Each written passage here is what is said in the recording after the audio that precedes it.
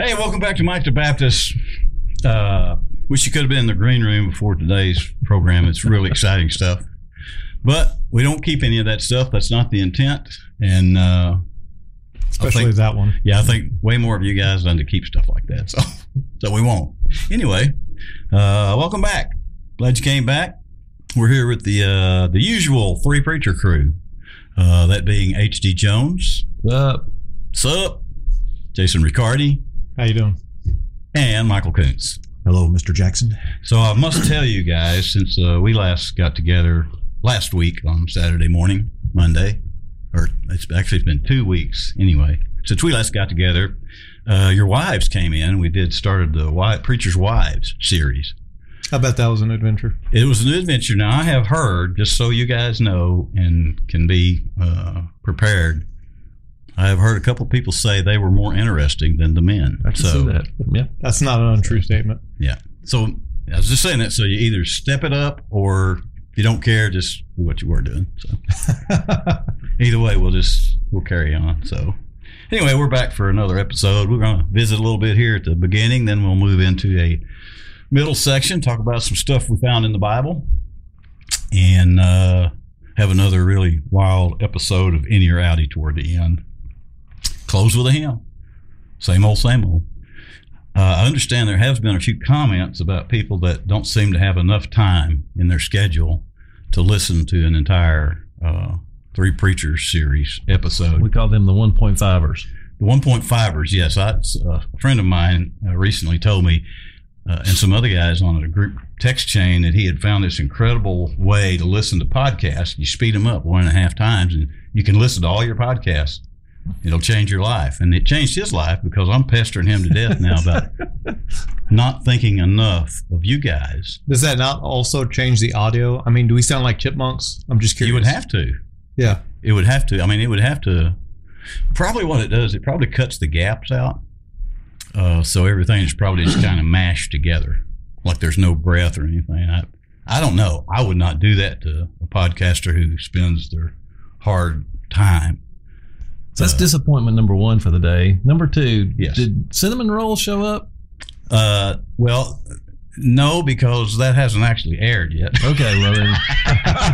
So by the time this airs, perhaps they will have shown up. All right.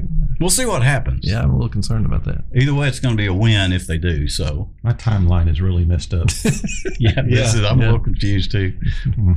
Look, I can't follow. I'm in the multiverse. Yeah, I can't follow the Marvel Cinematic Universe multiverse. I have a hard enough time keeping track of this one. Yeah, you're the guy that follows that, so you'll have to keep us up to date on time. I've never even seen The Matrix.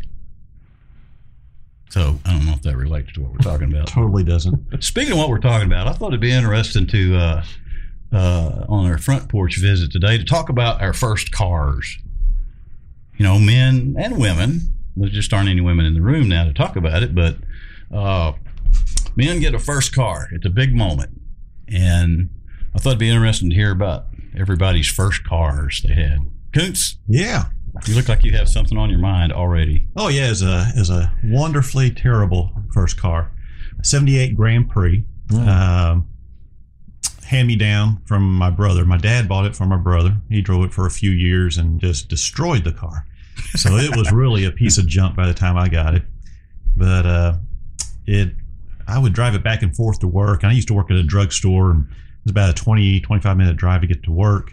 And I'd have to take a gallon of antifreeze and a gallon of water with me every trip to refill it, because it would just pour out in the floorboard as I'm driving and stuff. But puke green, oxidized really bad. But I did my best with it, cleaned it up, had somebody buff it for me. It looked good for a week or two, Yeah. And shined up the puke. Oh, yeah. And, I had the bench seats, that were vinyl. Yeah.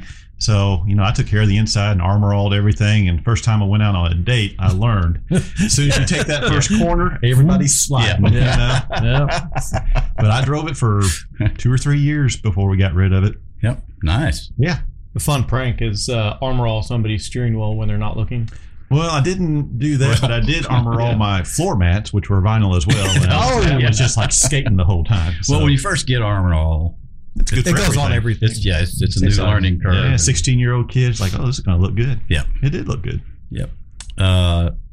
That's a pretty good story. Now the Grand Prix, was it big and wide like a boat going down the road? They were starting to shrink them down just a little bit in '78, but it was still a big boat. Yep. Yeah, nothing like today. The Mercury. What was the big Cougar? Ford Fury? 500 Fairlane 5? What was the big? There was a big wide. Wasn't a Fury? Fury wasn't big. It wasn't really big though, was it? There was the Lincoln thinking it Continental. Was that I what had you one of got? those town cars. It felt like a ship What you're talking just about? floating down the road. I mean, One of my buddies had one of those, and before I could drive, a comment was made something about the size of the trunk. Yeah. And it ended up with me being put into the trunk and driven around town, unfortunately. Yeah, well, you could sneak quite a few people into the drive-in Yeah. in the trunk of one of those cars. Holds a lot of pumpkins too. How many do you think you held in that Well, one? maybe About that's 45, if I remember story correctly. right there Yeah. coming too. Jason, Yeah. first car. It was a 1986 Ford Tempo. Yes. And when I got it, and it would have been 96, so I was 10 years old. It wasn't too terribly old. But I lived in Texas, and it had no air conditioning, and rats had chewed the seats. So in Texas, there are 4 seasons. People mistakenly believe there are not 4 seasons in Texas, but there are 4 seasons. Right. There's hot, too hot, don't go outside, and fall.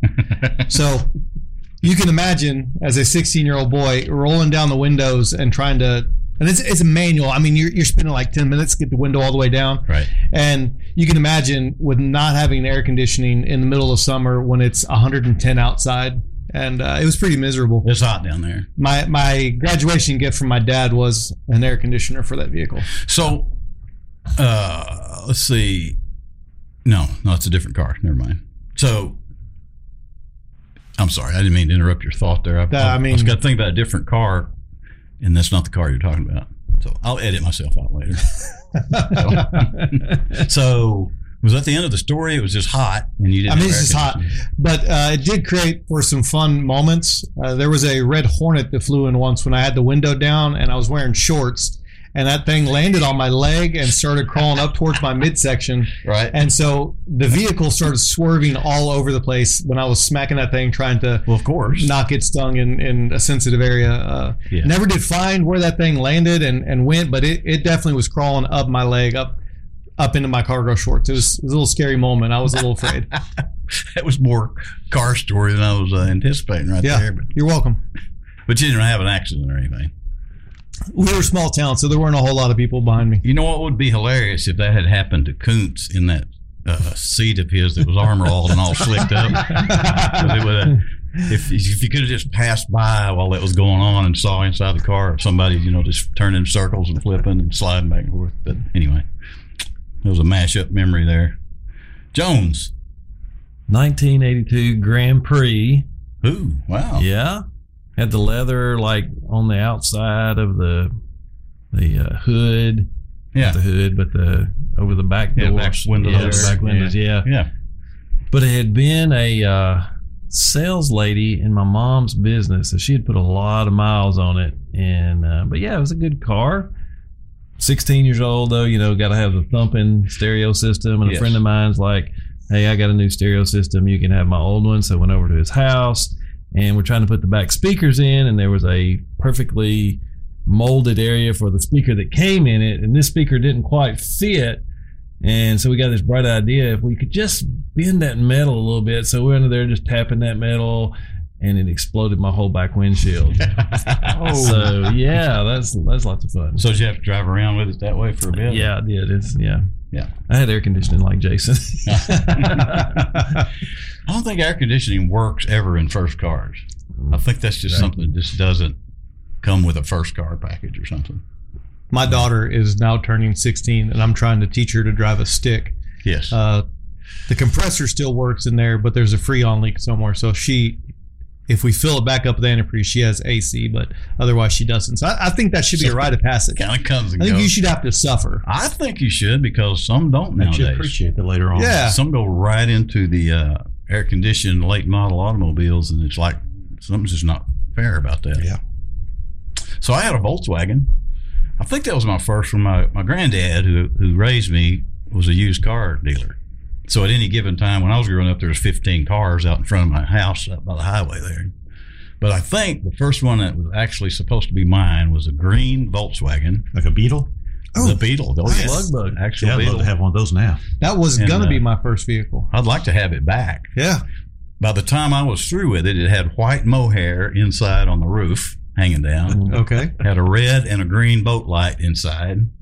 I rigged up a equalizer in it. Had an 8-track machine. You know, it's not a lot of room in those anyway, but had an 8-track machine in there, and I ordered a graphic equalizer from J.C. Whitney and put it in there. I could go to the drive-in movie in my Volkswagen, and when they'd hand the speaker, you know, they used to give you a speaker to drive in. When they'd hand the speaker, I'd say, no thanks. So I would go in and I would plug my graphic equalizer into the box there, and then I would tweak the sound, and big time. Wow. Volkswagen, but Nice.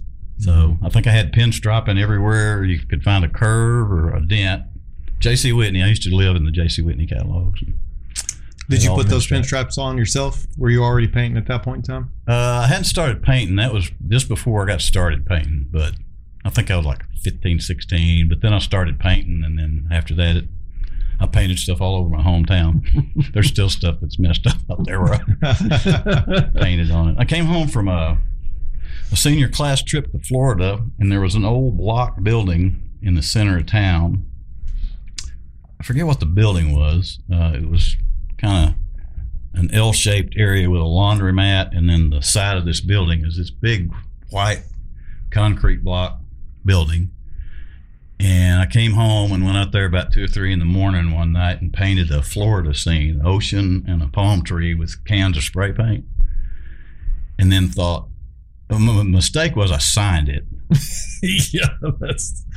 But I've got this signature I used to sign artwork with where you can't really read it unless you know whose it was. But it stayed up there for 20 years. So I had nothing to do with cars, but it was just paint. So, okay, so the Volkswagens, by the way, didn't have good air conditioning either, or no air conditioning.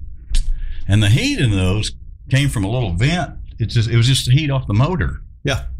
And you just open a little vent and you're getting heat from off the motor. It was kind of And some fumes, which that explains some that things. explains lots of stuff right there.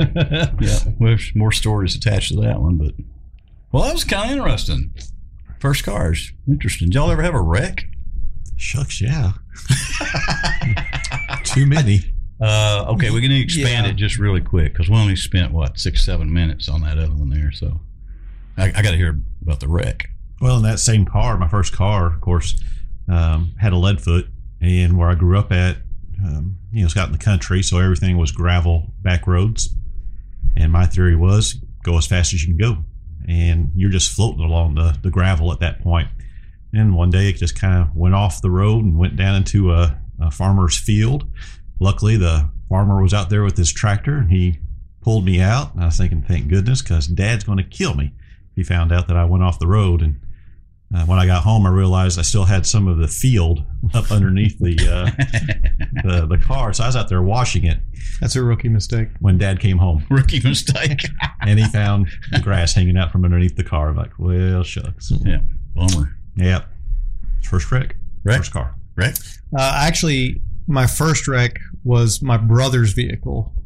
He let me borrow his Toyota truck. Is early 90s, late 80s. And, they didn't have anti-lock brake at that time period.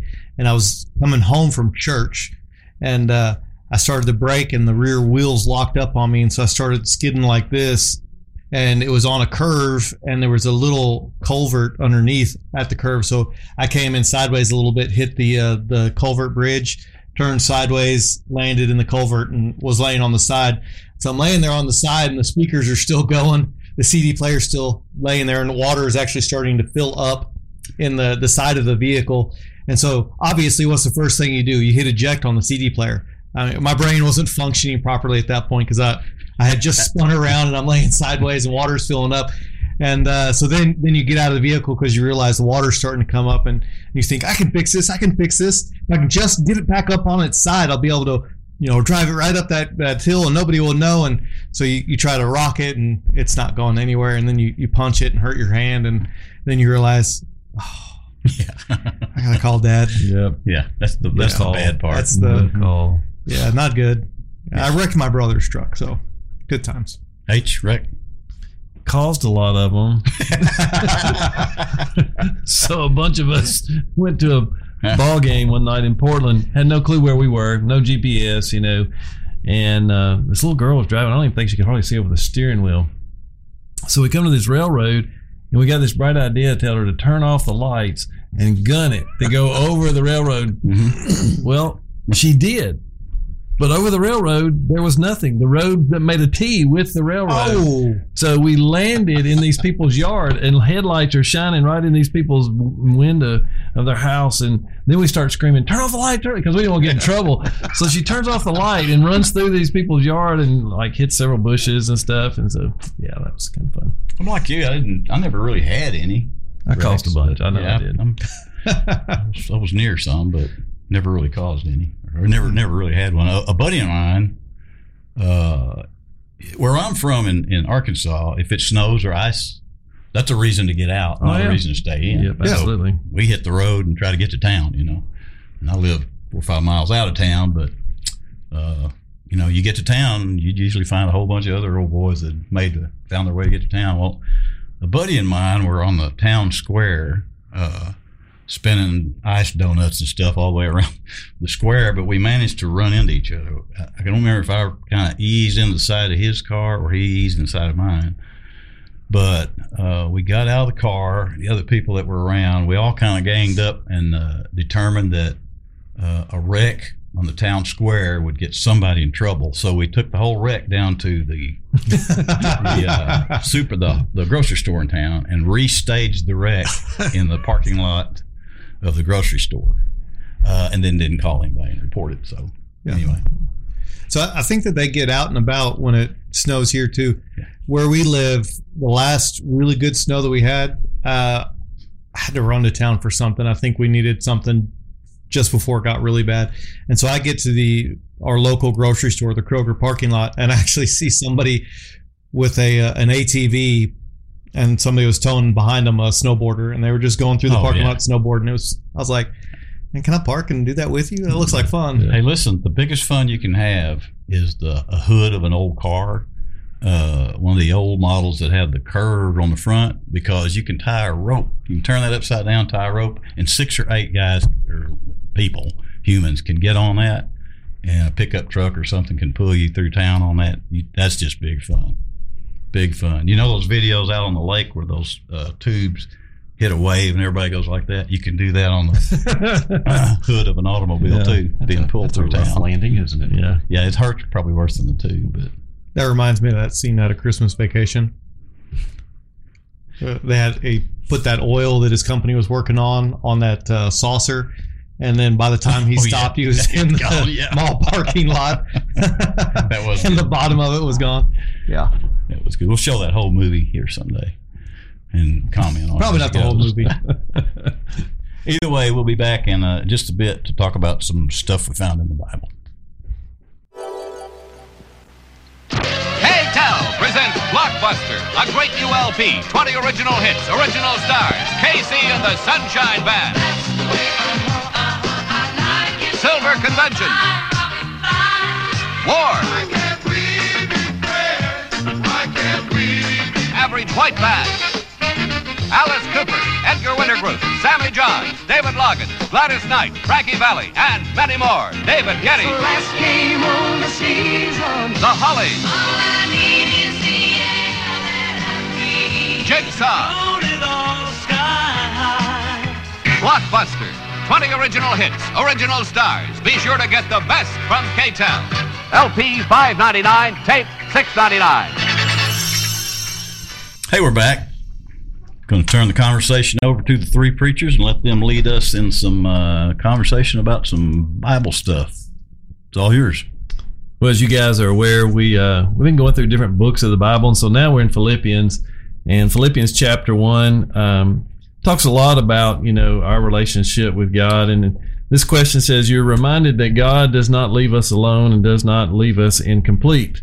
So part of the human experience is that we can feel isolated and broken. How does it make you feel to know that God is with you always and is working to make you complete?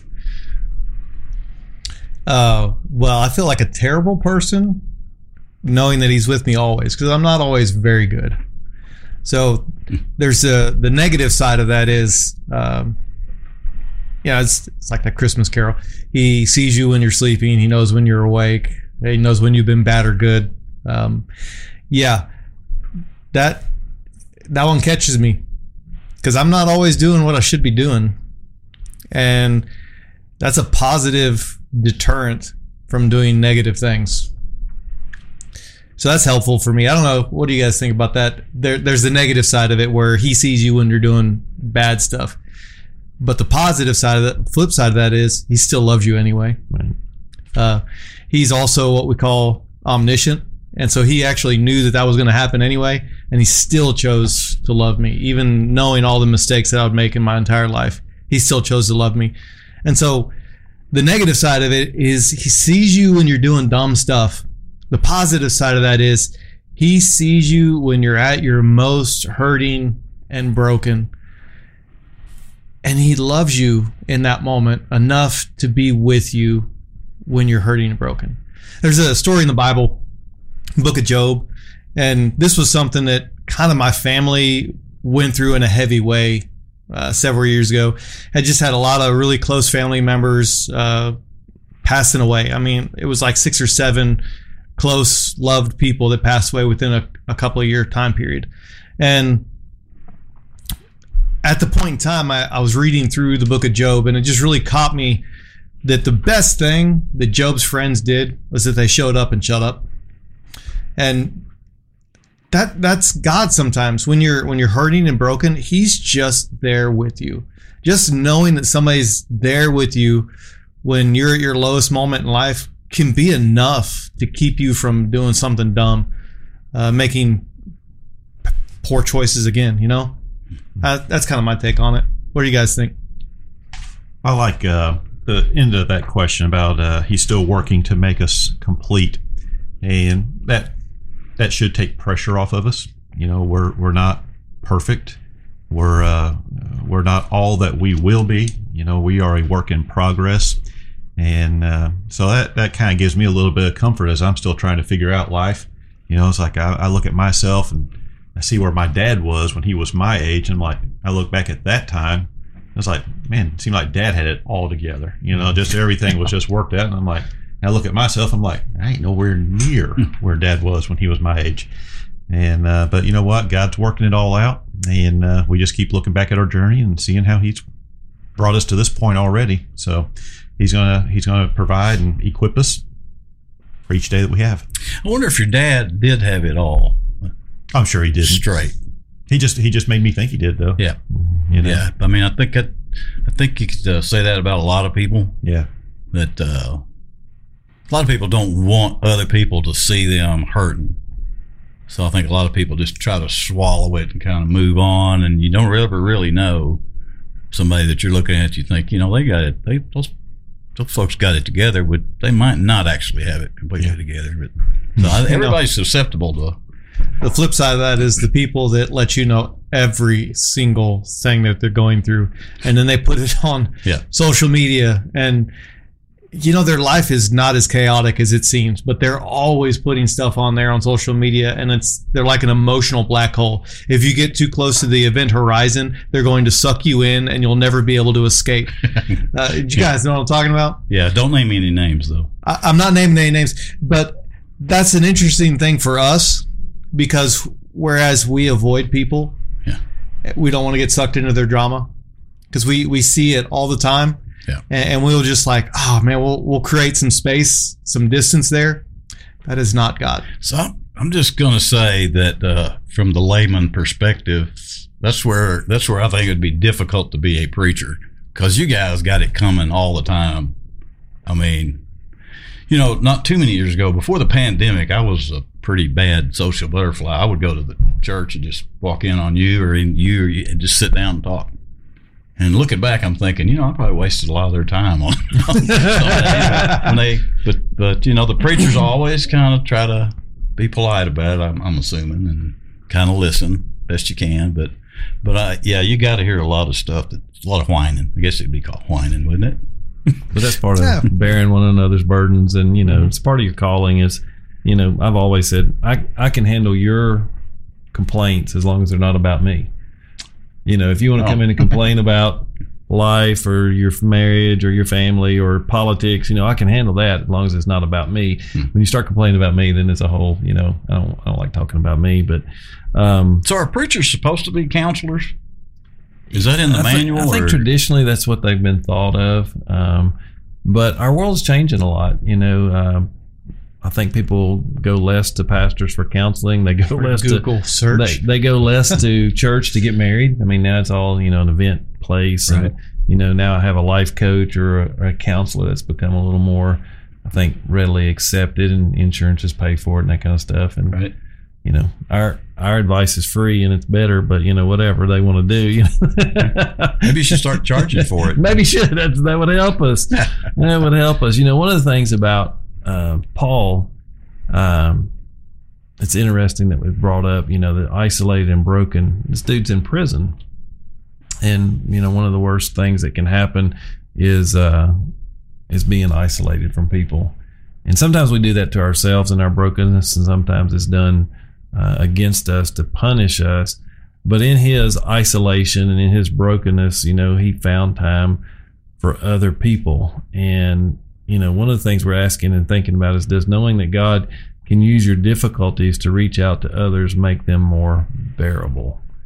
Does it make it more maybe heroic that you're going through some difficulty that you can actually help somebody else in their difficulty?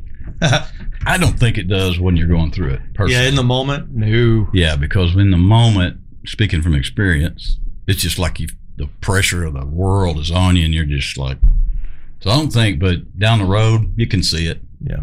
You know what? And I think that's what motivates people to go into certain areas to try to help because they're familiar with it. Right.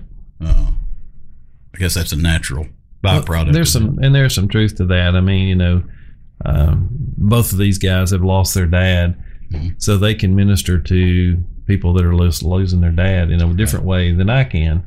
There's something about kind of been through that fire that helps as we help other people. But I also think too that we have to quit looking at our pain and just focusing on our pain. At some point, when you begin to serve other people, it helps you. It's kind of cathartic for your pain too. Mm-hmm. One of the things that, having gone through losing my dad and being there with him through a long process where he was, we were losing him day by day to Alzheimer's.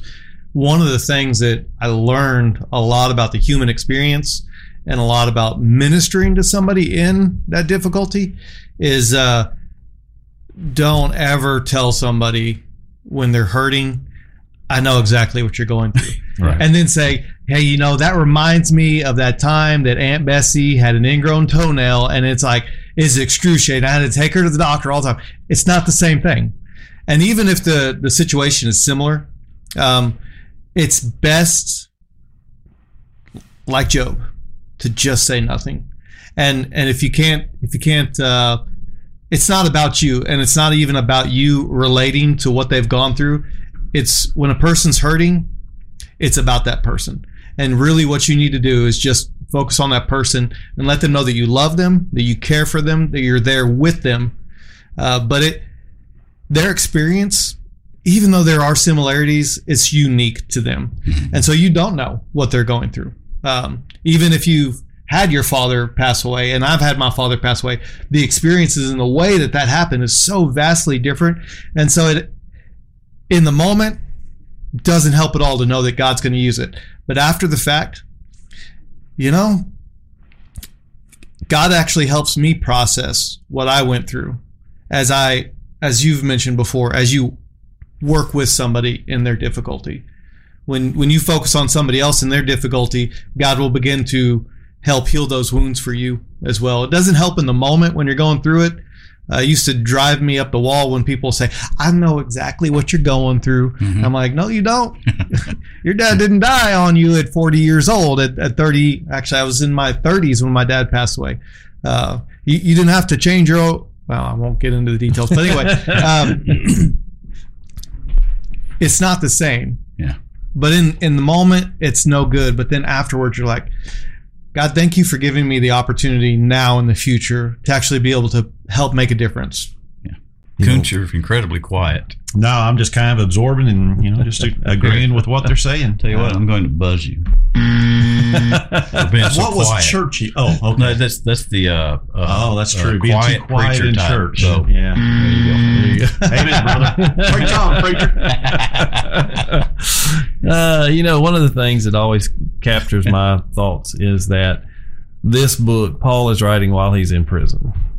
And I don't care, even though if it was house arrest or whatever it was, prison, just the term, that's not where you want to be. There's a lack of freedom.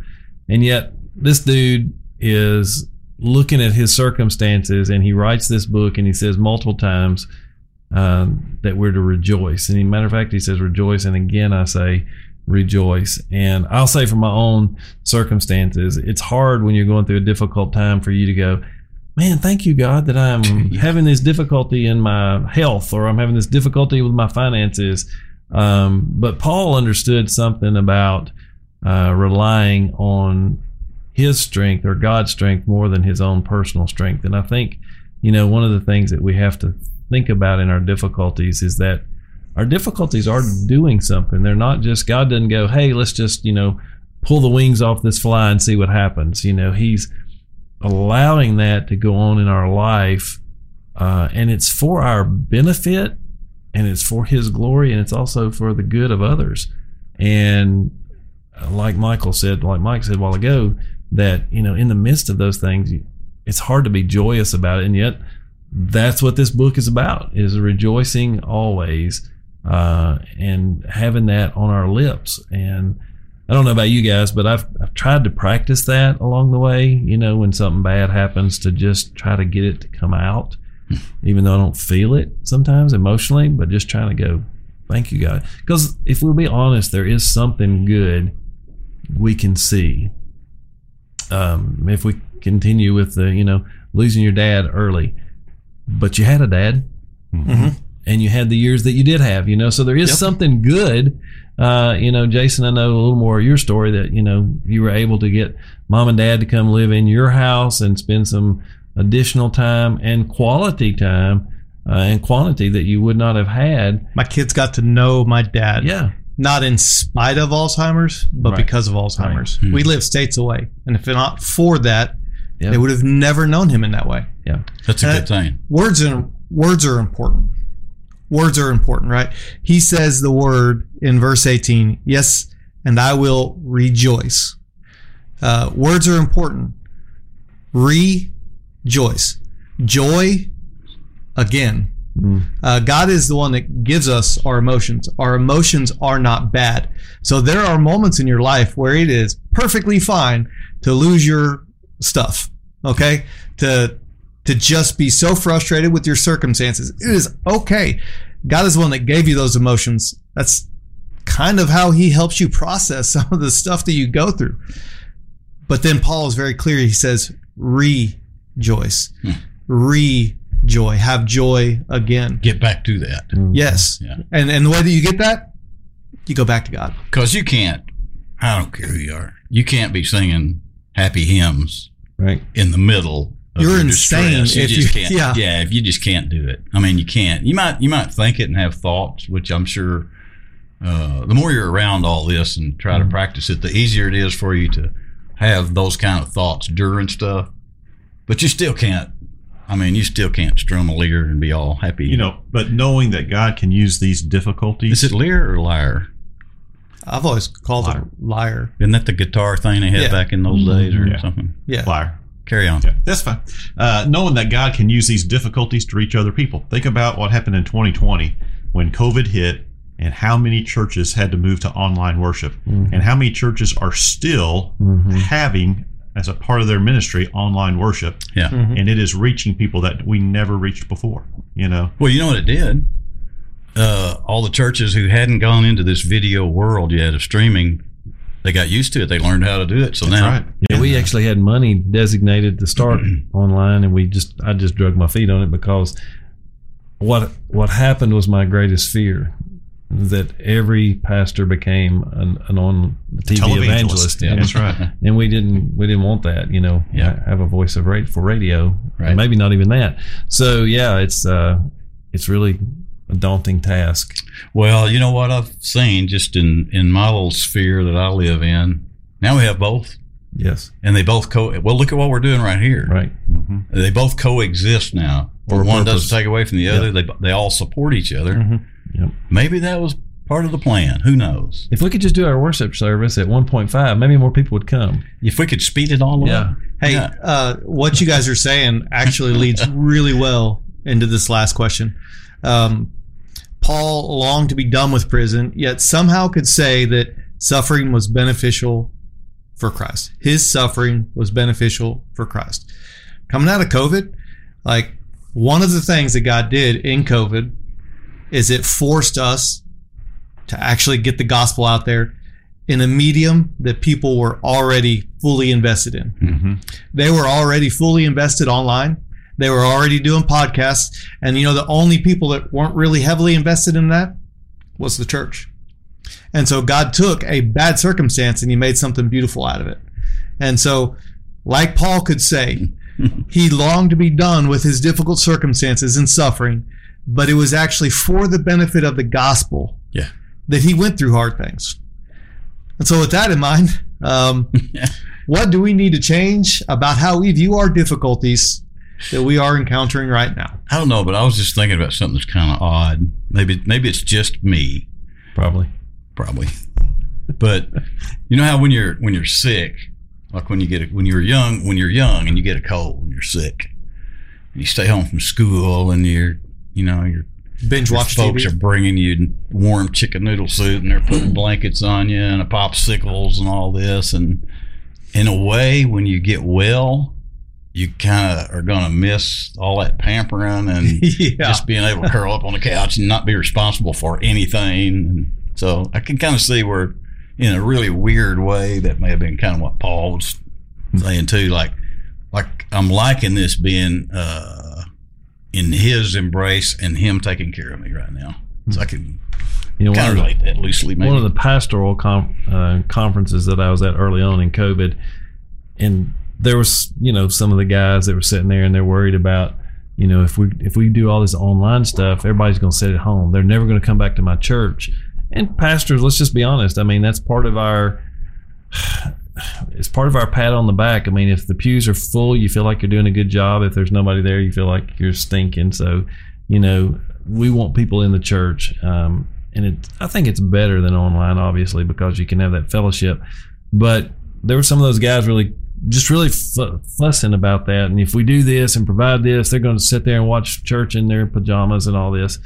And one of the youngest guys looked up and he said, "Guys, you're thinking about this in the wrong way."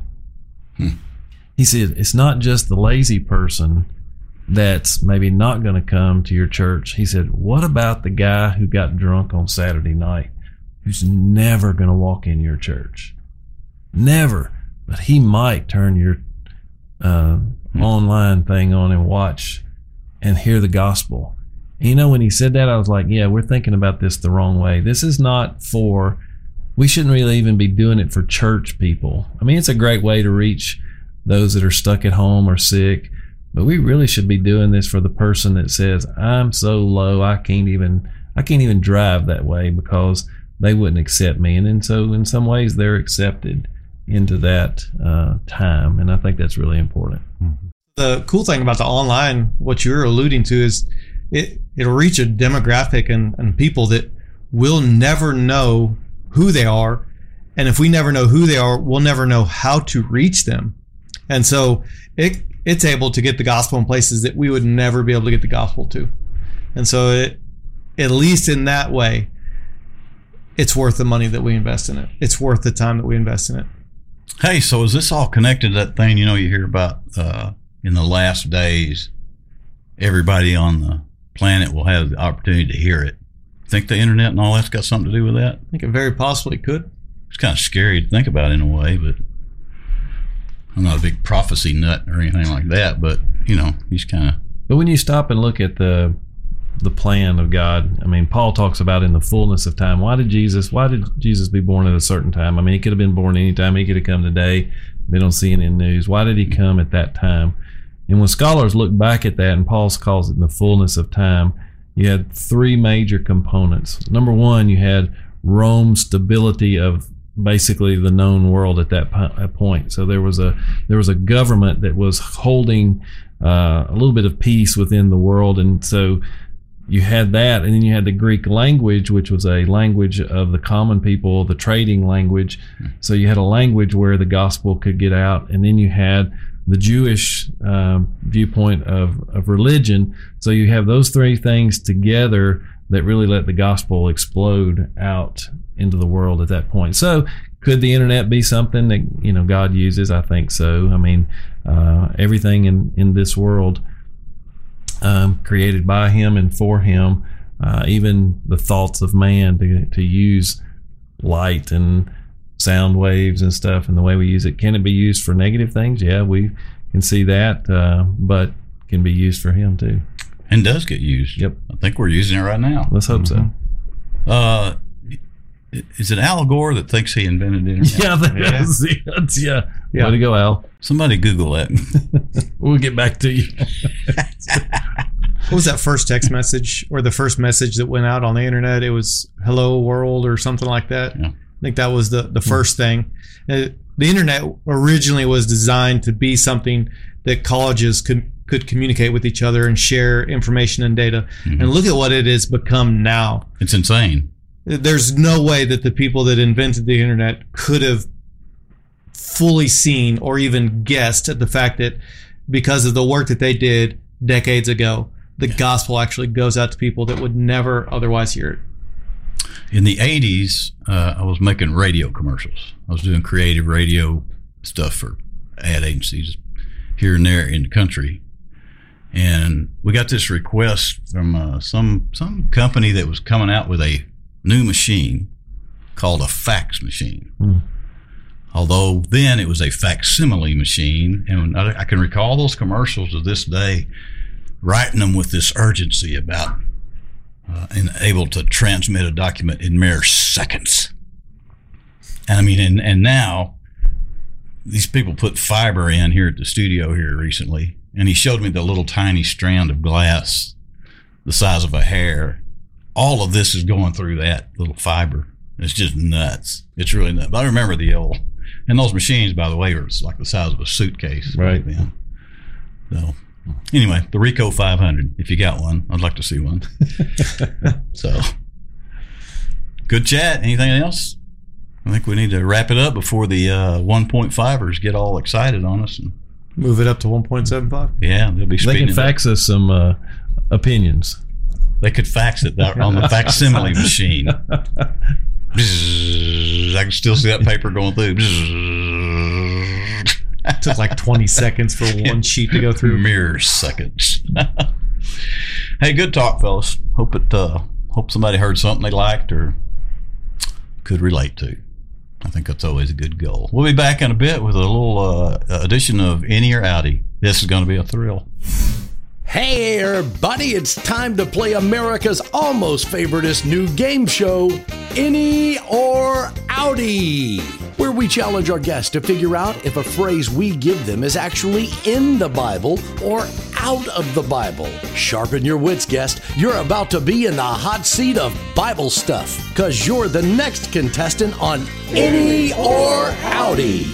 Here's Mike. So today on Innie or Outie, it's the normal fare. We're trying to stump the other three. I'll be taking a turn at it. Kuntz will be taking a turn at it, and we'll see how well we do against the preachers and the non-preacher. And I don't know, it gets confusing, but I'll start. How's that? Sounds good. So I'm getting some good reviews about Innie and Outie. I understand that we are popular enough now that we're being copied here and there. I know it's happened in some Sunday school groups, etc. And some people are regularly mentioning Innie or Outie when they, the reason it's called Innie or Outie is just to see how church people react to whether they feel like they can say that or not. It's just hilarious. Are you going to make T-shirts? Of course. Good. Yeah, we'll have all kinds of shirts coming up. We go right under the belly button. Innie or Outie? No, that's actually that's pretty funny. That's right pretty there. Good marketing right there. That's good stuff right there. Oh yeah, that's going to have to happen now. Thank you so much. You're welcome. Thank you for that. That's really good. Speaking of Innie or Outie, I have one here for you three. It's me against you three right now. Okay, are you ready for this? Sure. Actually, I've been reading the scripture reference first, but I'm going to quit doing that. I'm just going to read the scripture or phrase or whatever it is, and then we'll talk about where it is possibly later. How's that? Fair enough? Sure. He went up from there to Bethel. Not Bethel Road, which is where you live in Greenbrier, Tennessee. But okay. Thanks for telling everybody that. Oh, I'm sorry. Connecticut. Bethel, Connecticut. He went up from there to Bethel, and while he was going up on the way, some small boys came out of the city and jeered at him, saying, "Go up, you bald head. Go up, you bald head." And he turned around, and when he saw them, he cursed them in the name of the Lord. And 2 she-bears came out of the woods and tore 42 of the boys. That's a mouthful. The clock is running.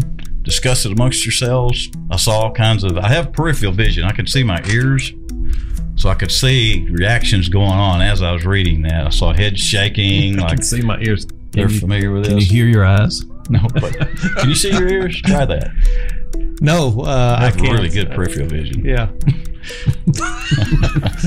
I'm thinking of that scene out of Get Smart where they had the Easter Island head guy behind him, and he's just kind of doing this number, and he's like, "Can you actually see him?" "No, I'm just making my eyes wider and nothing. I'm not seeing anymore." Anyway, Innie or Outie? Innie or Outie? 100%. You're welcome. That is in the Bible. Whoa! And I know this. He's jumping right. I know this because I grew up watching Big 12 football, and Baylor University is not good at football there for a long time. A very, very, very long time. And so the first time that they had their signature win in the Big 12, I went and watched a Baylor versus Oklahoma game. I took the youth ministry there, and I saw somebody wearing a shirt that said, "And then a couple of bears came out of the woods and mauled them." And then I saw the scripture reference, and I'm like, that's hilarious. And they had the football score of when they had their first signature win in the Big 12. And so I looked it up, and that's in the Bible. Because these are the Baylor Bears. You have to explain. The Baylor Bears. University of Baylor. Important information right there. Bears. My wife would not have gotten that. Yeah. So you're saying it's all in there, the bald-headed guy thing? And Going up baldy was an insult towards the because it's Elisha. Yeah. Elisha. The only question I would have is, did my friend Jackson over here throw in, was it 3 bears or 4 bears or 10 bears? So I'm pretty sure the 42 youths was correct. Let me just say this. It is she-bears, I'm pretty sure. Let me just say this. Okay. I can spin a yarn, but when a yarn like this is already spun, I don't have to add nothing to that. Okay. So that's either in there or it ain't. It's in there then. It's in there. Yep. It's an Innie? It's an Innie. You're exactly right. Congratulations. 2 Kings 2, 23 and 24. That's a crazy story, right? It's a crazy story, and if you don't read, you guys went to school for this, so you would have tripped up on stuff like this, more than your average Joe who's zipping over on Sunday morning, eating a bowl of scripture, and then, what I'm saying. But anyway, so yeah, it's fascinating that that's in there. It's still not as good. My all-time favorite Innie or Outie was when Neil Andrews was here, and that thing about smack them in their parts behind is in that scripture. That was amazing to me. I'm still just flabbergasted. Did I miss that one? Yes. Okay. Yes, you were gone somewhere, and Neil filled in for you. But I don't remember the scripture, but you have to go back to one of the episodes that Neil was on. Check that out. It's amazing. It's just, I'm just astounded. Okay, you guys won. Coots, the power shifts to you now to try and embarrass the rest of your friends here. All right. Well, growing up, you always heard little phrases like the hair of my chinny chin chin, things like that. What about by the skin of my teeth? Well, hang on a minute. Yeah. Just the fact that you said by the hair of my chinny chin chin, whatever that was you said. I just had to point that out. You had to bring that one out, didn't you? I had to point that out. Well, okay, I'm that's sorry. okay. King Tut's here. Yeah, go by the skin of my teeth. By the skin of my teeth. Innie or outie? Oh, wow.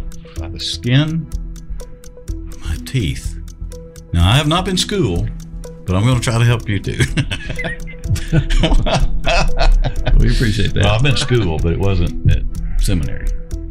I think we had a discussion once before about, I think you said something just recently. Do teeth have skin? What? Didn't you say that in a sermon just recently? I did. Are you saying that the hair of my chinny chin chin is in scripture too? No, I'm just saying about the skin of my teeth. Yeah, because I was going to jump on that one pretty quick. Yep. Had to hold off on that one. It sounds like it's actually in there. Yeah, they said some odd things back in biblical times that aren't normal to us. Yeah. By the skin of my teeth. So you're asking, is that actual phrase? Is that an innie or an outie? By the skin of my teeth.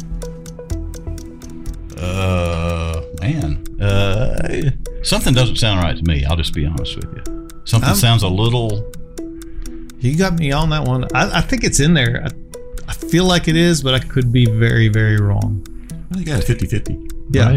Right. It is a Innie or 50-50 outie? chance. But wait a minute, if there's three of us, is it still a 50-50 chance? Well, I guess it is on the answer part. H? Yeah, I'm kind of stumped on that one too. That's a good one. That is good. I'm actually stumped too, but I'm just going on gut. Yeah, because where I've used that phrase is obviously about your salvation. You're not going to get to heaven by the skin of your teeth. You're either in or you're out. That's a good in or out. Salvation. You're either in or you out. But that phrase, gosh, it does kind of sound like a Jewish proverb type phrase. I wish we could hear it used in context. Now, see, I'm looking at the monitor. When I said that, I was watching Kuntz's expression. Because I said, I wish we could see it in context, and he just went, he didn't change facial expressions like he's playing poker. You know what I'm thinking he might have been thinking is, there is no context. I don't know. I'm just saying. But he's pretty... just look at him and ask him if he'll use it in context. Can you use the word in a sentence out of the Bible? Wow. That's tough. I hate to agree with Jackson, but I'm going to say it's out. We got one other. I think it's in. Yeah. You think it's in? I think it's in. We're probably wrong. We're probably wrong. Let's go with Jason. It's a feeling, but I could be very wrong. Feeling. But Jason's pretty smart. Well, he's pretty smart. Smart Alec. I don't know. All right, let's go with Jason, and that way, if we're wrong, it's all You his can blame fault. me. Blame it on Jason. Yeah, let's do that. Whatever Jason said. This is a win-win. Jason said it. It's all on Jason's shoulder. It's good thing it works out, right? And Jason says it is In. innie. Innie. It is an innie. Whoa! Job 19:20. My skin and my flesh cling to my bones. I have escaped by the skin of my teeth. That is fascinating. There you go. You see, now I would not have come to that conclusion. I would think that was just some worldly thing that somebody said. That was a really good one. That was really. That was good. a really good Yeah, one. That was really good. We're all impressed. I'm impressed with myself. We almost failed by the skin of our teeth. Yes, well, yes, But that was a really good idea to just hook it on Jason there right at the end. Way to pull the team through, Jason. That's how teamwork is. Well, that was fascinating. That was a good one. I got to say, that was really good. So, another exciting round. 2 for 2 by the skin of Jason's teeth. Amen. Preach on, brother. We'll be back to close out with a hymn and try to get through in 1.5 time today. I think we've done a good job. By the skin of our teeth. Back. Oh, wow. What a great contestant and a fine sport today on Innie or Outie, America's almost favorite new game show. Study up, future guest people. You're next in the hot seat for Innie or Outie.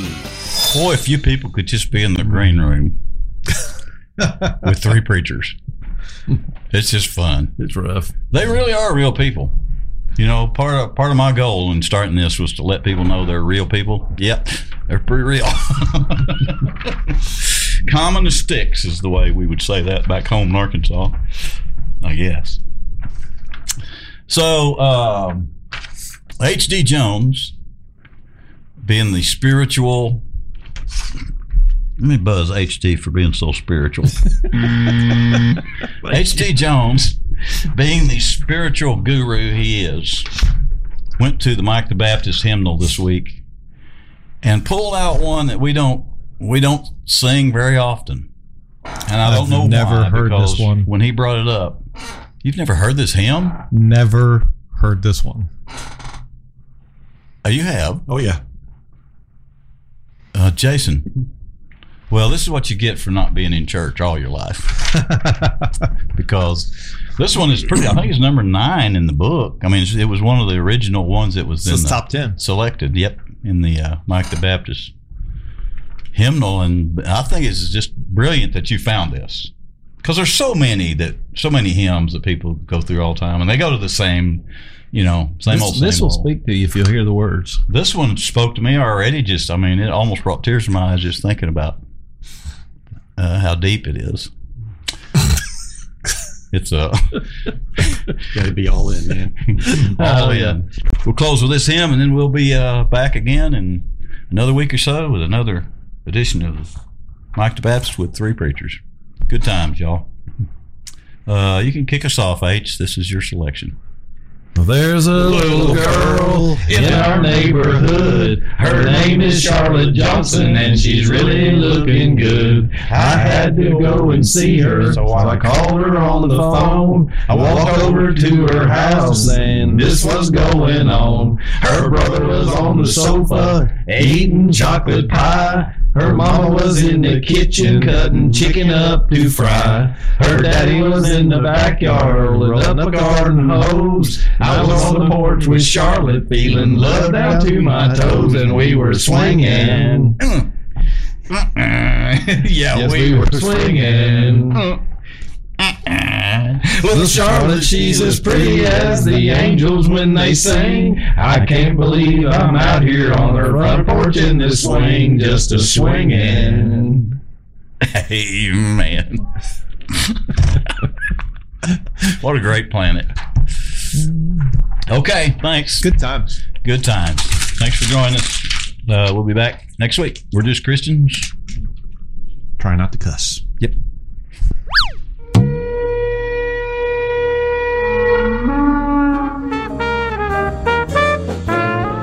Mike the Baptist.